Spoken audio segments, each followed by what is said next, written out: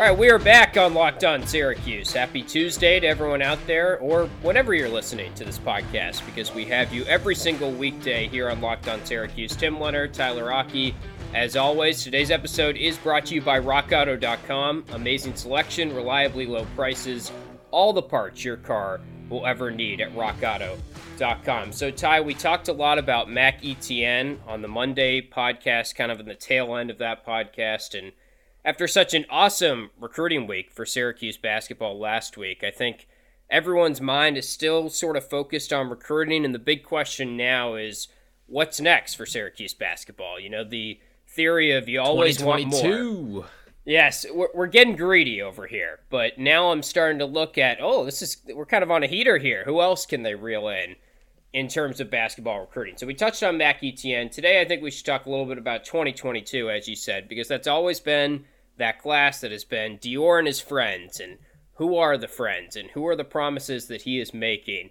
We've always thought Chance Westry is kind of the most likely guy to commit next to Syracuse from that 2022 class, and you know, they've been early goings after a lot of really talented prospects in that class and kind of using Dior to recruit them a little bit, it seems like. But Westry, I think most listeners know kind of the story on him by now, and we did touch on it with Matthew Gutierrez a little bit, how he reported that Dior and Westry were supposed to be committing on literally the exact same day when Dior made that big announcement, and it was almost like a package deal, and we haven't really heard from Chance since. So now I feel like, you know, he is still just a 2022 guy, so there's time there. But now I feel like this staff is really focused on Mac Etienne, and then in the 22 class, it's Chance Westry, who is continuing to kind of rise up the rankings a little bit too. And here's the thing that's going to be interesting for me with this 2022 class, and I kind of talked about it yesterday, how I wouldn't be surprised if there isn't much more after Benny Williams, just because you've got to, first of all, preserve some space for 2022 because that could be a really, really strong class. But the way that I look at it is this, too. That backcourt is going to be a tricky situation for Syracuse because you're going to have Joe Girard III, who's going to be a senior. And it'd be very, very tough to move JG3 out of his spot. Not just because of the tenure, and again, age doesn't necessarily equate to playing time, but Joe Girard III is going to be, by his senior year, you'd imagine at least, in consideration for ACC first team, maybe even some ACC preseason player of the year votes as well. Like, that's the trajectory he could be on after a very strong freshman season. So you've got 9 guys on your roster right now that could be on the team in 2022, and then on top of that, you know Dior Johnson's coming, and you probably start him alongside of Joe Girard III. So you're looking at all these guys who are guards now.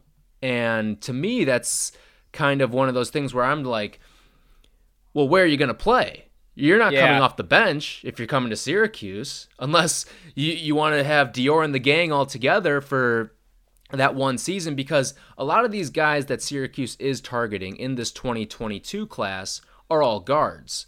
When you look at Chance Westry, shooting guard, Zion Cruz, shooting guard, Roddy Gale, shooting guard, those are all guys who essentially play the position that we're expecting Dior to play. Now, well, Dior could be the one, and Girard, I think, could play pretty well off the ball too. So that's kind of the thing that makes me think a little bit is, where are these guys going to play? Should Syracuse be looking more at a wing guy? Because who knows, maybe Alan Griffin's not on the roster then if he gets his waiver and can play right away. Or are one of these guys comfortable with maybe playing a little above their size? And again, 2022, so far away. Who knows? Yeah. Maybe one of these guys grows an inch or 2 or 3, or like Benny Williams, 6. That can happen. These are young kids, so plenty of time to develop, and maybe that's something to look into in a couple months or maybe in a year. So I feel like Chance Westry has a pretty decent shot of being a wing forward when if he comes to Syracuse. Like, he's 6'4", 190 right now. That by no means is not what you're looking for in terms of size to play the forward spot, but as you said, I mean, I did a lot of growing in my junior and senior year of high school. That was kind of abnormal, but he still has time. And even if he just gains 1 more inch and like 10 more pounds, well, then he's basically Alan Griffin size. Yeah. Mm-hmm. And if he's a pretty good leaper and he's athletic, I think given his talent level, you could persuade him that, hey, we'll use you as a versatile guy in both ways, and we think you have long enough arms, and we think you have enough athleticism to play in the wing spot, which has been so successful at Syracuse and has taken a lot of players to the next level through our system. So I'd say of the 2022 guys, Westry has the best chance. Of the guys you kind of just named, Zion Cruz, like he's only 6'2", I'm pretty sure, maybe even 6'1". So Westry, to me, already being 6'4", I feel a little bit better about, hey, maybe like the stars align and he could play some forward spot. But it's definitely worth bringing up that, you know, Joe Girard is going to play a lot of minutes that year. I mean, he played a ton of minutes as a freshman, and I know I have high expectations for him continuing to kind of become the leader of the Syracuse team as we go along here. So regardless of whether Dior comes or not, and that's the whole big if right now, I think Joe Girard is definitely one of the guards in that lineup. And then there's also Alan Griffin, like you said. I mean, we're assuming... Well, and Benny Williams, too, because he's a guy who you'd imagine probably stays 2 years, maybe 3. Doubtful just 1, I would guess. But, hey, it can happen. We've seen it happen before. And we're with comparing a guy like him to Benny Malachi. Right, so. yeah. He can be one and done. I think he does have that sort of potential, especially if he is developing at the rate that he's shown that he's developed within his high school program and the way that his high school coach speaks glowingly of him. But if I had to guess, probably on the roster for 2022. And when you think about Benny Williams on that roster, so you're looking at potentially 10 guys who are on the roster now plus Benny Williams that can potentially be on this team to start that 2022 season. Now, will all 10 guys be there? Probably not. And I think both you and I are in agreement with that, whether it's because of transfers or it's because someone goes to the NBA. But the fact of the matter is there could be 10. And then, of course, you throw in Dior Johnson to that, so that ups it to 11. And then maybe you got 1 or 2 other guys that you bring in alongside Dior, if Dior and all of them even get that far in their process and there aren't some wrinkles that develop along the way. So I think with all of that in mind, just know that there may not be as many spots. For people who think Syracuse is going to pull in 4 or 5 4-or-5-star guys, that I don't think that's the case. I think it'll be probably a 3-ish man class, but I think there'll be 3 strong recruits. And we've heard Matthew Gutierrez talk so much about Donovan Clingan, too, a big man who seems like he could be a really good fit for the Syracuse team, and they've been on him for a long time and are super interested in him in solidifying that center position for years to come. Yeah, we're going to talk to Goody hopefully later on this week. So if anyone has any questions for him in regards to recruiting, Benny Williams, any of that stuff, feel free to reach out to us on Twitter at @LO_Syracuse. So, I mean, I think you're right. If Chance comes, I don't really see Zion Cruz coming, even though there's the Oak Hill connection there. It feels like there's not enough basketballs for all those guys to come. But there are so many hypotheticals when you play this game. And the other thing is, we really haven't mentioned this name, but Kadari Richmond. I mean, he's kind of sort of the forgotten man here a little bit, and it's not right for him to be getting that label because I think he's pretty good too, and I'm excited about him, but he'll be a junior in 2022. So you've got 2 upperclassmen that will probably have played a good bit at Syracuse.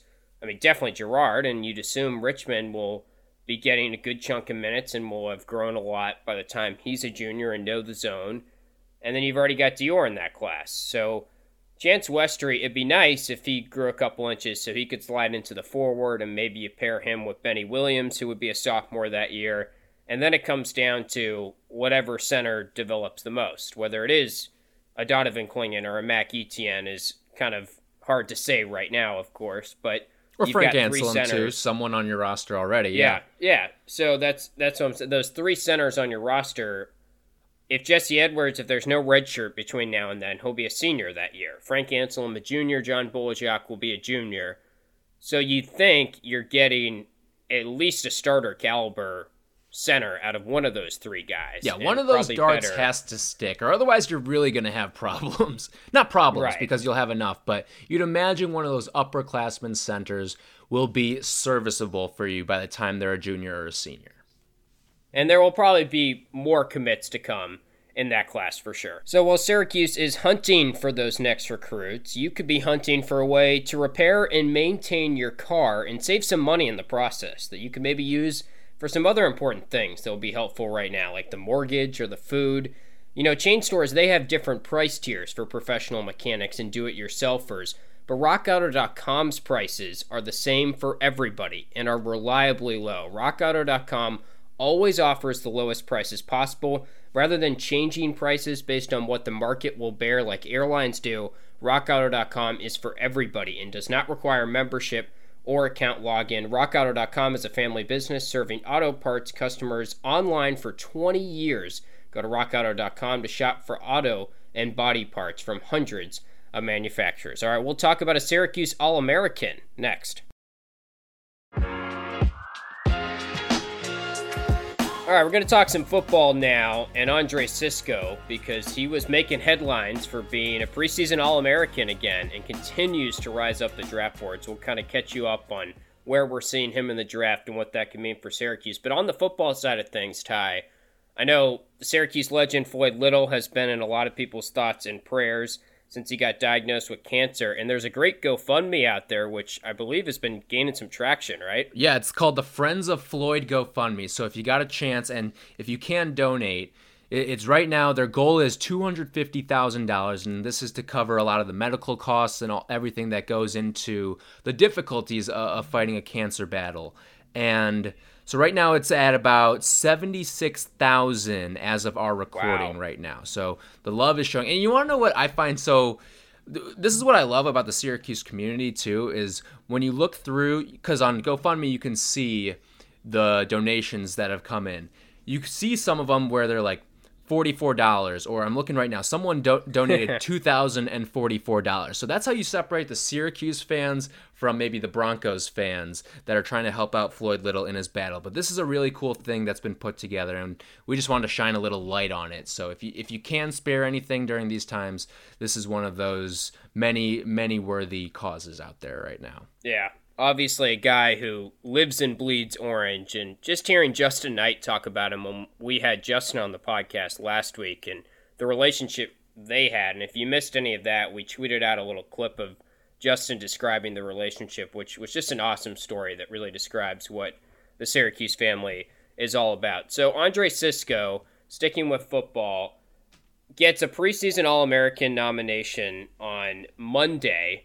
So yesterday, as of when we're recording this, and he continues to just be that it guy on this roster going into next season. I think we're going to continue to see some All-American, accolades continue to come in for Cisco. Obviously, he was an All-American as a freshman. I'd say backed it up pretty solidly last season. And the thing that's really eye-popping is the more you do research on how the NFL scouts and the NFL draft experts are viewing him, the more you see his name popping up in literally the first round, in early second round, as one of the top safeties in the class, if he does choose to go. And I'd say signs are pointing that way based on the fact that he is a first-round pick potentially. But yeah, if you're a first-rounder, you're going.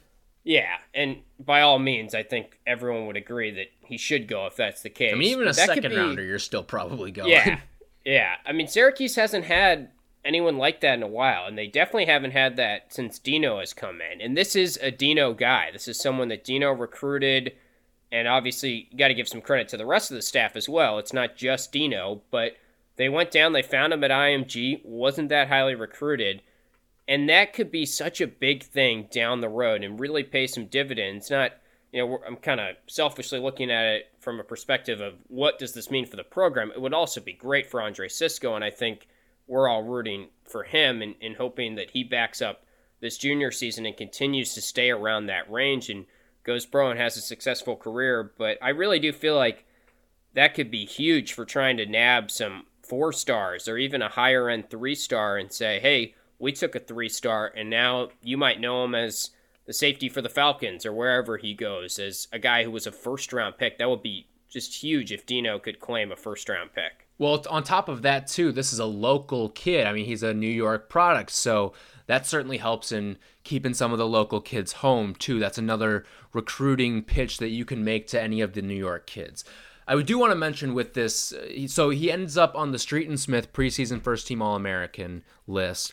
Some of the other safeties that were on there, you got LSU's Derek Stingley Jr., Ohio State's Sean Wade, Oregon's Javon Holland. So those are three schools. When you look at the schools affiliated with the names, I mean, you're talking about two places that are considered quote-unquote DBU in LSU and Ohio State. And you're throwing Andre Cisco into that mix too. So that's really assuring for as a Syracuse fan that this guy can be amongst the elites in college football. And to me, here's what I want to see out of Cisco. While it may be a little bit tough, you have to go out and relatively replicate the seasons that you've put together, because right now on a lot of draft boards, I think our big reason why he's the number one safety, and I saw Charlie Campbell from Walter Football put out his mock draft last week, and he's got him going 30th, has him as the number one safety on his list. And to me, you just got to show that consistency year to year. And if you did it your freshman year, your sophomore year, and then continue it into your junior year, well, then that's when the numbers don't lie, because you have proven that consistency time and time again. So I think that's going to be the big thing that I want to see out of Cisco. And that's what can make him hold his weight as a potential first-round pick, is if he goes out there and replicates the seasons that he had. And he had a very, very good season as a sophomore. And guess what? He only played in 9 games and still came very close to replicating. And in some cases did surpass some of his numbers from his freshman year. Yeah, I'm sure there are a lot of people, and I was kind of one of them, that saw the freshman year numbers and looked back at the highlights and maybe thought, oh, a lot of these interceptions just kind of fell in his lap, and we'll see if he can keep it up. Because 12 don't fall in your lap. 7, that's true. Maybe you get a couple cheap ones, but 12, that's nothing cheap there. That's the most of active college football players. So and 7 of them were in that first year, and it was like almost every game you felt like this freshman was getting an interception. And now, it's clear that he is just a playmaker, and he's got a nose for the football. And the other thing is, his coverage grade has always been outstanding on Pro Football Focus, in the high 80s usually. I know his freshman campaign, it was up there, was pretty solid. Last year, he's 6 feet, 206. He's pretty quick. He's hard-hitting at times. There's a lot in his game to like, and he's kind of like the only guy on the Syracuse roster, at least that comes top of mind for me going into next season, that I feel like is going to get national buzz, or maybe even first team All-ACC buzz. Now, I think some people could prove people wrong, but after the season Syracuse had, I don't think the ACC media poll guys are going to be ready to jump and put 4 or 5 guys on the All-ACC team, kind of like what we saw after the 10-win season. So, I think about Cisco and Andre Szmyt kind of together, because they were both tied. They're 2 Andres who had those breakout freshman seasons, All-Americans. And Szmyt, it's really hard to replicate what you did when you do that so successfully as a freshman, and all of a sudden you become not just this novelty, but someone that's expected to do it. And I'd say Andre Szmyt didn't have a bad season, but kind of in hindsight, he didn't win the Groza the next year. We should have seen that coming. Like, it's just really hard, because Szmyt it was such a blur for him. I mean, he was literally not even going to Syracuse, didn't even start kicking until his senior year of high school, is a walk-on redshirt that somehow gets the job when no one expected it, and all of a sudden he's up on the stage getting the Lou Groza Award. He didn't even have time to think about it, and then he's got this whole offseason of people saying, like, well, if you do that again, you might actually have a career in this, and then it becomes a real thing. And he was still pretty good last year. But Cisco, that's why it's so impressive that he's sort of backed it up sophomore year, and now we'll see if he can keep it going junior year and prove that consistency. And that's the thing, where this is what scouts look for. are you going to regress to the mean? And when you avoid regression, that separates the one-hit wonders from the guys who are first and second round picks.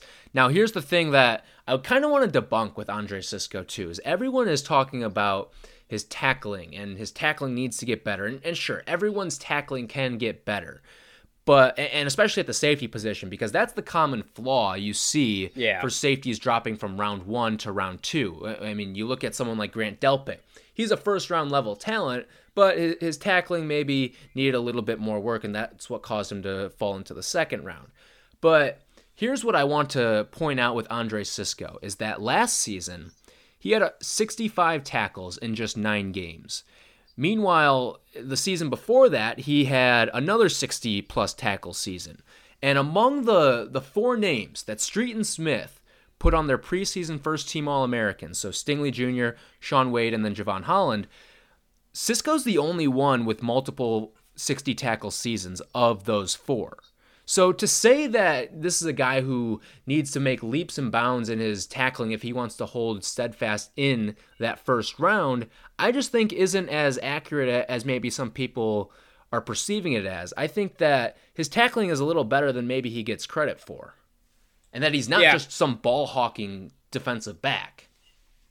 No, I think that's fair. I've been critical of the tackling at times. I think I'm trying to remember specific games. Maryland comes to mind a little bit last year. Well, I don't think he was alone in that Maryland game.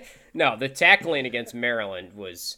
We don't have to go into it because that was one of the worst things I've It was ever Big 12 watched. tackling. If you wonder why Texas beats Maryland every year, it's because Big 12 tackling is a sight for sore eyes. And Syracuse caught a little bit of that Big 12 tackling bug. And, of course, it reared its ugly head against Maryland. Oh, yeah. It was, and Maryland turned out to be not that good, which kind of rubbed salt in the wound a little bit because at the time I was like, maybe Maryland's just unbelievable. Like, what is going on right now? It's so shocking.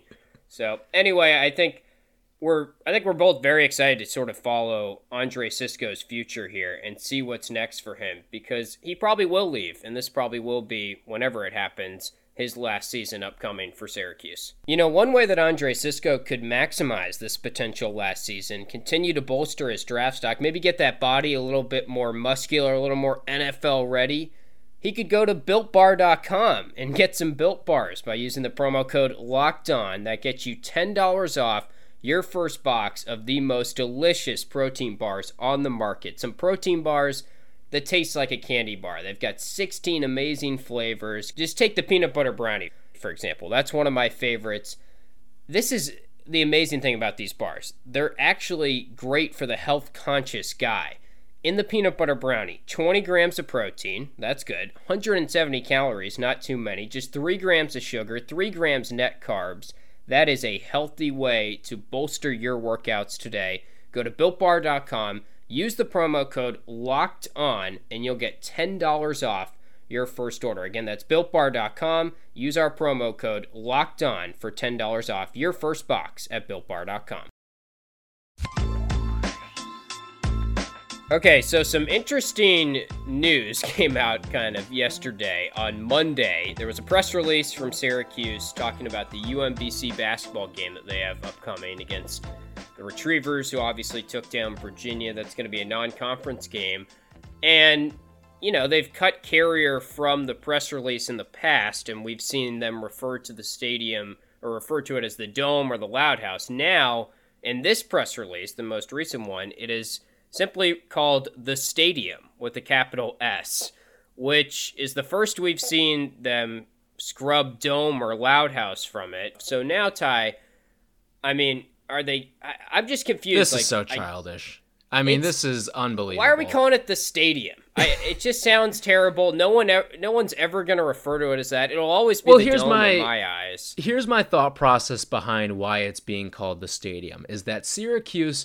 They know they probably can't win this renaming battle right away. So it almost feels like they're trying to play the long game here, and death by 10,000 paper cuts is what they want to do. And what I mean by that is they're going to try to keep downplaying it and downplaying and downplaying and trying to withhold this long-standing petty battle to the point where we're not even going to remember that it was called the Carrier Dome. And from there, you're going to see them try to renegotiate some deal, maybe with some other business as well. So for a naming right of this new look, quote unquote, stadium. But here's where I find exception with this and why this is not going to work if that is indeed what Syracuse is trying to do. Because the Carrier Dome is actually, I mean, this is what it reminds. It's such a staple. First of all, it's still on the outside of the building. So I don't know why they're trying to run and hide from the fact that this is called the Carrier Dome or the Dome or whatever you want to refer to it as. Yeah. You and I will always call it the Dome. We will rarely refer to it as the Carrier Dome. It's the Dome, right? So this reminds me of a couple things. And being from Chicago, I kind of have experience with this as people remember and have nostalgia for what it used to be. So therefore, it's always going to be known as that. And here are my two examples of that. With the White Sox, for baseball, they used to play at Comiskey Park. And their stadium has since undergone 2 name changes. But there's the iconic pinwheels out in the outfield that gives it the old Comiskey flair. So people still call what was U.S. Cellular Field and now Guaranteed Rate Field, they'll still call it Comiskey from time to time. And on top of that, here's my other analogy to this is the Sears Tower, which has since been renamed to the Willis Tower. But if you ask any Chicagoan, they will always call it the Sears Tower. They will never refer to it as the Willis Tower. And because it's this iconic building and we've all grown up with it being named after Sears, so it's the Sears Tower. This will always be the Dome. You can you can take the roof off of it, okay, and make this an open-air football stadium, and we will still call it the Dome, because that is what Syracuse fans are always going to know it as. It's been ingrained in them. It's what they grew up going to, so it will forever be the Dome. Maybe not the Carrier Dome, but it will always be referred to as the Dome, no matter what it looks like. As long as that building is there, it's the Dome. Yeah, I mean, there will never be any point in my life where I stroll down I-81 and get to that point where you first see the Dome, and I go, oh, look, it's the stadium. That's just not going to happen. I mean, never. I'm never going to even say, and you're right, I don't even really say Carrier that much as is. So if they want to put on a new sponsor, I'll still probably just call it the Dome. And, maybe we could do a fantasy draft Friday on potential sponsors that would be good to put in as the Dome, because I'm sure people will want Wegmans or Dinosaur or some of these kind of silly ones. The weird thing about Carrier, and some people are going to scoff at this, but when I was like 11, 12, 13, and I just didn't really know what the world was that much, and also I barely knew anything about Syracuse basketball. Yeah, I still don't, but that's 10 years ago, to almost more. So way back when, though, when Syracuse was in the Big East, and I watched games at the Carrier Dome, to be honest, I didn't even know that Carrier was like a company. Yeah, I didn't know that until I got to school. Yeah, and maybe people will laugh at that, but I mean, I didn't grow up in that area, so to me, I was like, oh, maybe that's just like what they call it, like that has been the name. I didn't know that was an advertisement that they were putting on it, and maybe that shows you that I'll probably still think of it as the Carrier Dome more than maybe I'm giving it credit to. But I think we're all in agreement. Here's the reason, too, why I think this is, and again, why this is kind of a moot point, and Syracuse just needs to figure this out and figure it out quickly, is because, listen, when the game is on ESPN or whatever, and they've got the little graphic and it shows where the game is, they call it, the little bug says Carrier Dome. And that's what these companies want. They just want that exposure to their corporation, because that's what they're paying for. Stadiums are advertisements, and that is why these companies shell out these monster dollars. Well, Carrier didn't shell out monster dollars for this way back in the day, back in 1980. And that's why we're in this big dispute now. But that's why these stadiums find it so important that there is reference. And I'm actually kind of surprised that we haven't seen Carrier come out with a little more force about this, because that's an agreement. And Syracuse is kind of reneging on it right now after about 40 years now. Yeah, not the stadium. Right. Yeah, I remember Sean McDonough, I think it was when they were playing Clemson, came back from break once and said, "We're back in the anything but the Carrier Dome," or whatever he said. Some sort of funny way of describing it. It's almost like a joke. And that's when now. it looks like that's when you should be embarrassed if you're Syracuse. Yeah, when like, stuff why like are that we- happens. Right. Why is it even You a look talking petty, point? you look childish. Grow up. Exactly. And I mean, I think we all know the stadium isn't going to stick. So why are we even putting it down? Like, there's definitely going to be a new sponsor. I don't know if they'll.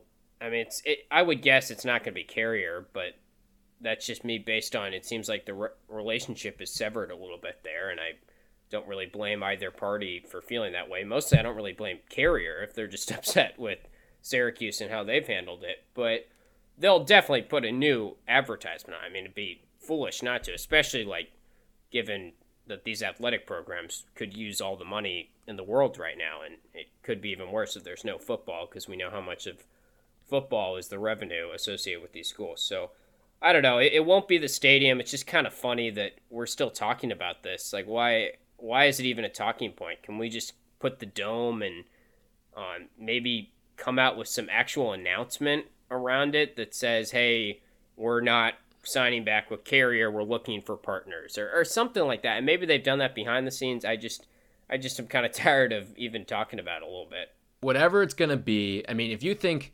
well, okay, I won't go to that extreme, but we've seen in baseball what a public negotiation looks like and how ugly that can get.